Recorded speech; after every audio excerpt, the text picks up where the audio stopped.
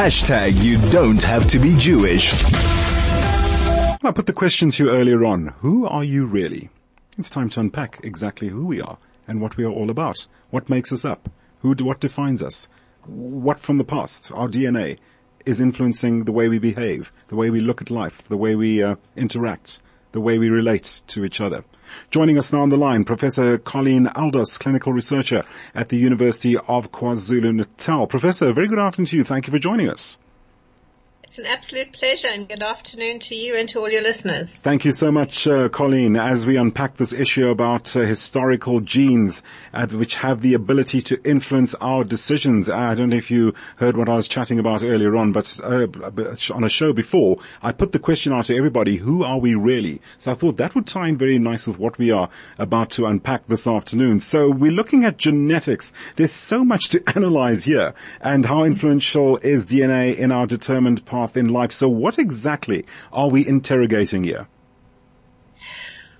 Well, a lot of information is coming out of populations where there's very little diversity that shows that there can be some genetic uniformity in certain behaviors. But I want to caution that we'll never ever get to a point where we can say we made that decision because of our genes. Right. Because behavior is multifactorial and multigenic. So it's not only one gene that is going to affect the way you look at relationships, for example. It's a whole concert of genes.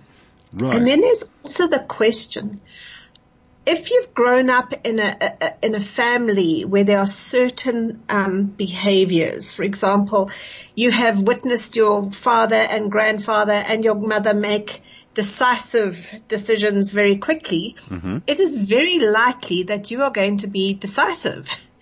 Right. And that may not necessarily be genetic. It might be because you've just grown up in a home where that is the norm.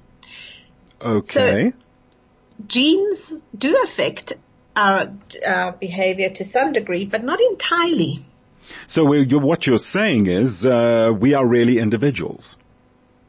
Absolutely. That's the bottom line, right? That. And every time we have to make a decision, we're making a decision on the information that we have, not necessarily on our genetics. Indeed. So I don't know. I'm trying to wrap my mind around this to see now how do we unpack this even further. Is there something then we need to be wary of in terms of historical bloodlines?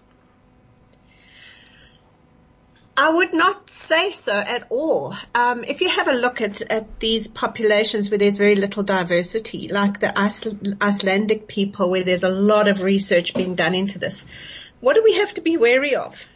we don't really have to worry about anything from them. And, there are certain illnesses that are genetic. Sure. I was going to come to that. Like single gene, right. And there's certain multigenic disorders that we know. Autism, for example, has got some form of a small genetic impact. Schizophrenia has got a genetic impact, but when it comes to ordinary behavior, it's limited. I think the most important studies that we should be looking at are the Mississippi twin studies. Now, in Mississippi, they looked at identical twins who had been separated at birth and adopted into different families. And there's some things that really are very similar. For example, you might find that they're separated at birth, being brought up in completely different religious homes, and they become deeply religious. So that might be affected by the genetic makeup, but it might also be because they were adopted into families where religion was very important. So it's not yet 100% clear. And I think the fact that the studies are coming out of populations where there's very little genetic diversity is just scratching on the surface of what we're going to know. But the fact that you decided to get up and go to work today has nothing to do with your genetic makeup. I'm sure it's got to do with the way you look at life, the way you were raised to look at life, to have a work ethic, to want to entertain, and that's got nothing to do with your genetics necessarily. But genetics could in a way, in a small way, perhaps still play a role. Am I right? I know I've heard clearly what you've said, that or what I've just pointed out. That sure, your social background and social upbringing, and of course the way you've been programmed, can determine who you are. But just to would you agree that genetics can still play that role in one's character? Yes.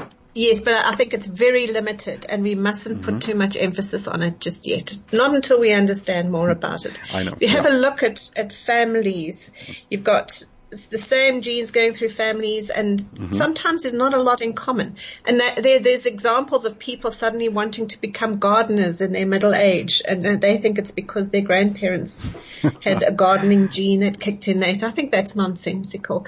But things like the ability to entertain, the kind of self-confidence to entertain, that could possibly have a genetic as well as a social input. Well, indeed. I'm really looking forward to the input from our listeners as to exactly what they believe it is all about regarding genetics and one's behavioral, shall we say, patterns. Professor, thank you so much for joining. We're going to have to leave it there. We've just about run out of time. Thanks so much for joining us, just to give us a lowdown on genetic, shall we say, backgrounds and behavior patterns and that kind of thing, which is which.